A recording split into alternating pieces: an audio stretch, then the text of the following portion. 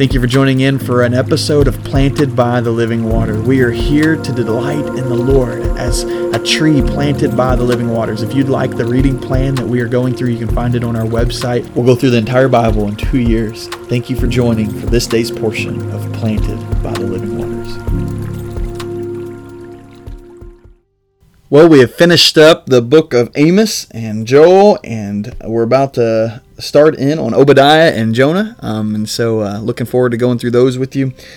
But here we are today in Psalm 107, and Psalm 107 is one of those interesting chapters, and I'll probably say that every day because every chapter of God's Word is interesting, but as you read through, it shows that God redeemed His people. It says, "Give thanks to the Lord, for He is good. His faithful love endures forever. Let the redeemed of the Lord proclaim that He has redeemed them from the power of the foe and gathered them from the lands, from the east and west, and from the north and south." And it talks about them wandering in the wilderness, and it goes on and shows how every single time they get themselves in trouble by rebelling against God, but then there's a repentance, and it says, like the first time we see it's in verse 6, it says, "Then they cried out to the Lord in their trouble, and He rescued them from their distress." And so then it's going to say that they go and get themselves in trouble again. And then verse 13 is going to say again, "Then they cried out to the Lord in their trouble, and He saved them from their distress." And then they go and they get themselves in trouble again. And verse 19 says, "Then they cried out to the Lord in their trouble, and He saved them from their distress." And then they go and get themselves in trouble again.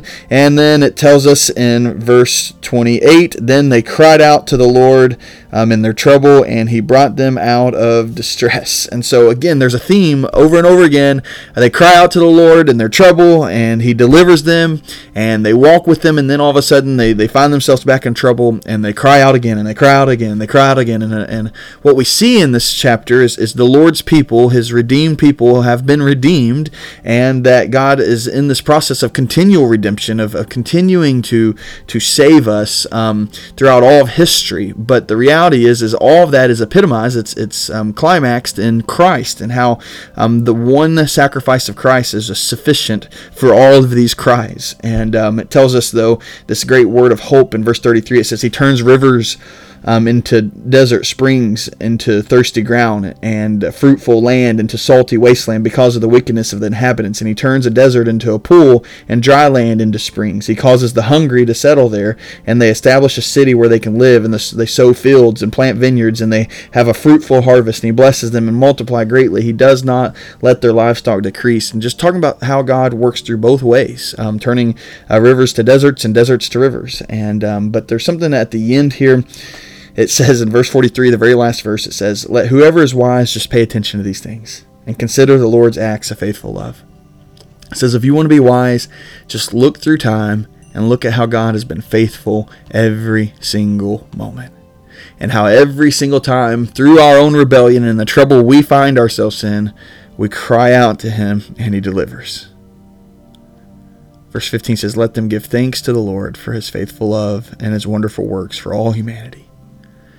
Would you give thanks? Would you give thanks to the Lord for His faithful love? Would you be wise and pay attention to these things, that God is faithful? Did you need to be reminded today that God's faithful in your life, in this moment, in this season, through the struggling illness that has struck your home, through just the mere fact of aging and the things that come with that, through the confusion of what to do next in life, and hearing the calling of God and finding yourself in challenging situations, through the simple challenge of raising children and seeing your grandchildren astray, time and time again, through every challenge, through every struggle, every trouble we find ourselves in. He is faithful. He is faithful. Would we cry out to the Lord in our trouble and see that He saves us from our distress? Father, we love You. We thank You for Your salvation that's ultimately through Christ, and how Christ is the answer to every cry of trouble we are ever in. And Lord, how Christ is the answer to how He delivers us from our distress and saves us. Lord, how faithful You are. We're so thankful, Lord. We're so grateful. Lord, I just think about all these different times. It says they cried out to the Lord in their trouble, and that's the theme every time they're in trouble, Lord. But each time You answer just slightly different. It says You rescued us from their distress. And in verse 7. And then, Lord, you tell us in verse 13, we cried out again, and then you saved us from distress.